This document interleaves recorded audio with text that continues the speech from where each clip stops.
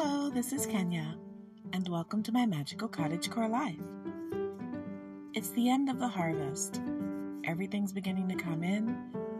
If you're planning something for late times, you probably have already gotten your beets and your turnips in the ground. I gathered quite a bit so that my husband, and right now we're processing one of my favorite things in the world. I'm going to let you hear it.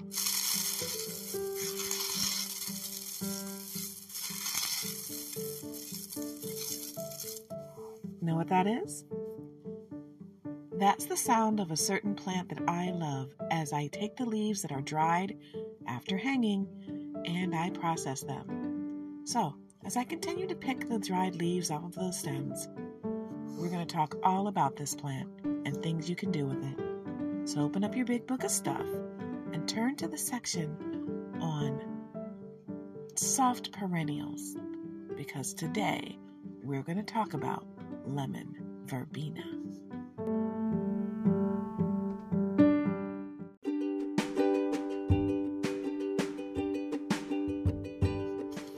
Now, you've heard me call this a soft perennial for the section in your big book of stuff. In actuality, generally these kinds of plants are called tender perennials, but I'm calling it a soft perennial because even though it's easy to see in the Northeast, it won't make it through the year. I've seen it act like an annual if the seeds drop into the soil and don't get killed off and if they stay warm. You can hear the neighbor's dog barking in the background maybe. Pay it no mind. And Fluffy the Destroyer, my cat, is currently narrowing her eyes at the window. Hopefully there won't be a rumble. There won't be because she's in the house, but you get my point. She looks like she's ready to fight. But this sound is one of the things I look forward to every year. Picking the leaves off of lemon verbena and putting them into a container. Right now I have a little white bucket that I had when I am repurposing it, obviously, from when I actually bought a gallon of soup from Olive Garden. Did you know you can buy gallons of soup from Olive Garden? You can. Isn't that cool? Okay, but I digress. And no, this video and podcast is not sponsored by Olive Garden. Nor is it a video unless you make it into one. But I have ambition, maybe one day.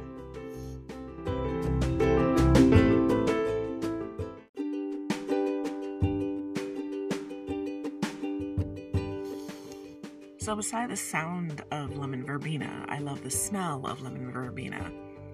It's super strong. I mean, lemon everywhere. It's one of the strongest plants that has a lemon scent you can get in this country.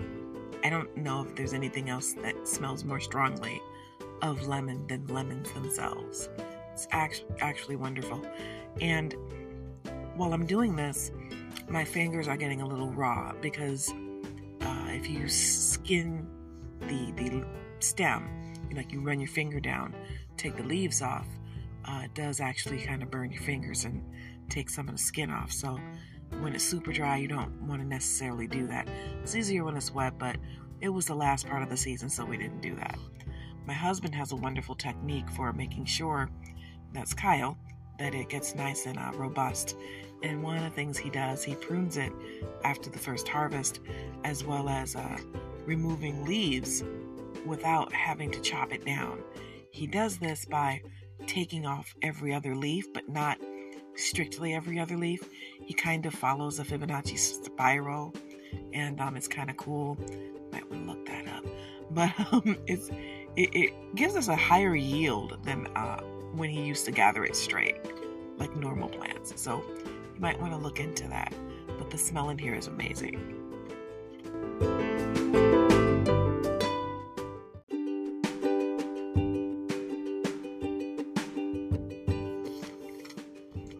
Now, I don't know if we've discussed this before, but one of the things I like to make are, and I wouldn't call them just tinctures because they're not meant for human consumption, not like all tinctures are made that way.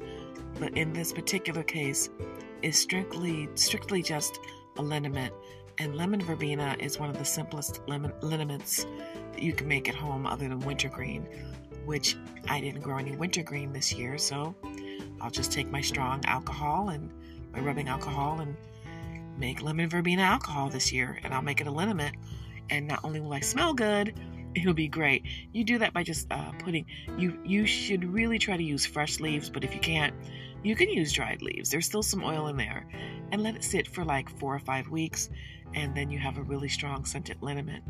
And if you just keep it that way, just with the rubbing alcohol, the super strong one, you can actually use it as a household disinfectant in a way. It'll kill some germs. Put it in a spray bottle if you want, or you can maybe mix it with a tad bit of water. Just keep in mind your chemistry lessons where you know that a cup of alcohol and a cup of water will not match for 2 cups of liquid. That's not how that works. The atoms don't mesh that way. So you won't get 2 cups of liquid, and you can try that at home. But you can, hello Fluffy, but you can definitely take the leaves out after 4 or 5 weeks. You can strain them out, and then that way you just have your liquid that way. So let's not say that way again, shall we? All right.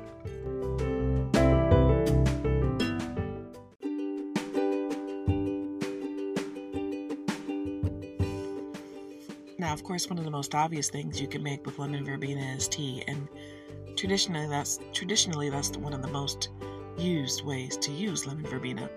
You can use it in a hot tea. You can make it into an iced tea.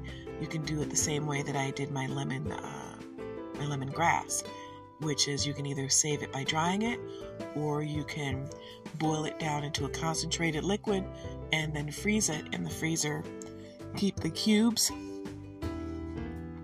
and use a few cubes in a pitcher of water to lightly flavor it, or even just reconstitute it all together. Well, not reconstitute, but melt it down for your own personal cup of iced tea. It'll be great. You can also add it to regular tea for that touch of lemon when you don't have lemons. You can do the same thing by turning it into an oil with cooking oil, and like something really light, and you can add it to when your cookies to make some nice sugar cookies with a little bit of lemon in there. You can also take it down and use it in butter, the melted butter, clarified butter, and you can kind of use a bit of that oil, mix it together, and let it re-solidify. So it's up to you. It's a little bit complicated when you first do it, but once you've been doing it for a while, it'll work.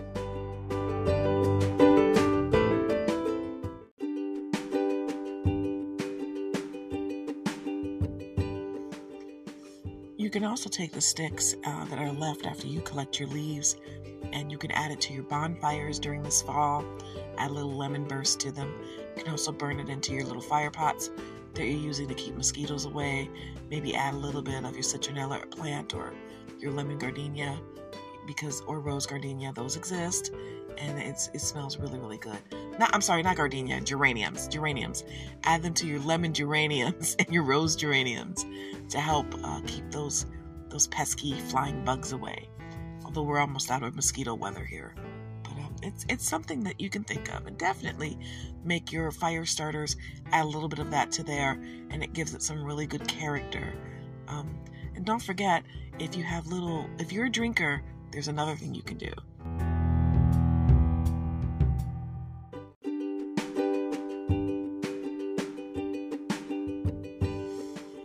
Now, if you want to give out gifts for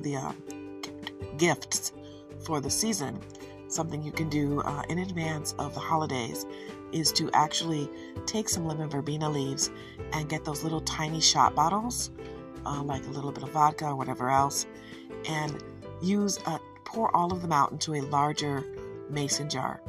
Pack it with lemon verbena, let it get nice and strong, and then you are going to pour it back into the little bottles. Make sure they know that they've been opened, that they've been made with lemon verbena. Put maybe 1 dried leaf in there, and then give them out as a gift. You can also add something like along the line of a lemon-scented bath crystal or bath salt with that, and maybe a packet of instant lemonade, and it would definitely be sunshine in a basket for someone who received it for the holidays. I'm not telling you what holiday. That's completely up to you. I'm not the boss of you. So, I don't want to make you look like you've been sucking on lemons by frowning at me. Oh, come on, that was funny. No? Fine. You can also add it to your cat cozies or your cat your cat toys. A little bit of lemon, they kind of like that because they will eat your lemongrass sometimes. And sometimes they'll eat your lemon verbena. So that's something you can add there to make yours just a little bit different. Just don't overdo it because too much ruins it.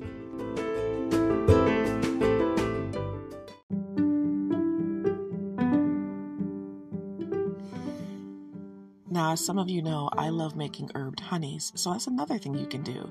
Definitely make yourself a nice herbed honey. You can add just a little bit. It's very strong.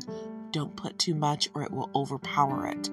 But you can saturate it in the honey, let it sit there for a couple of weeks, then pull it out so it doesn't overpower it.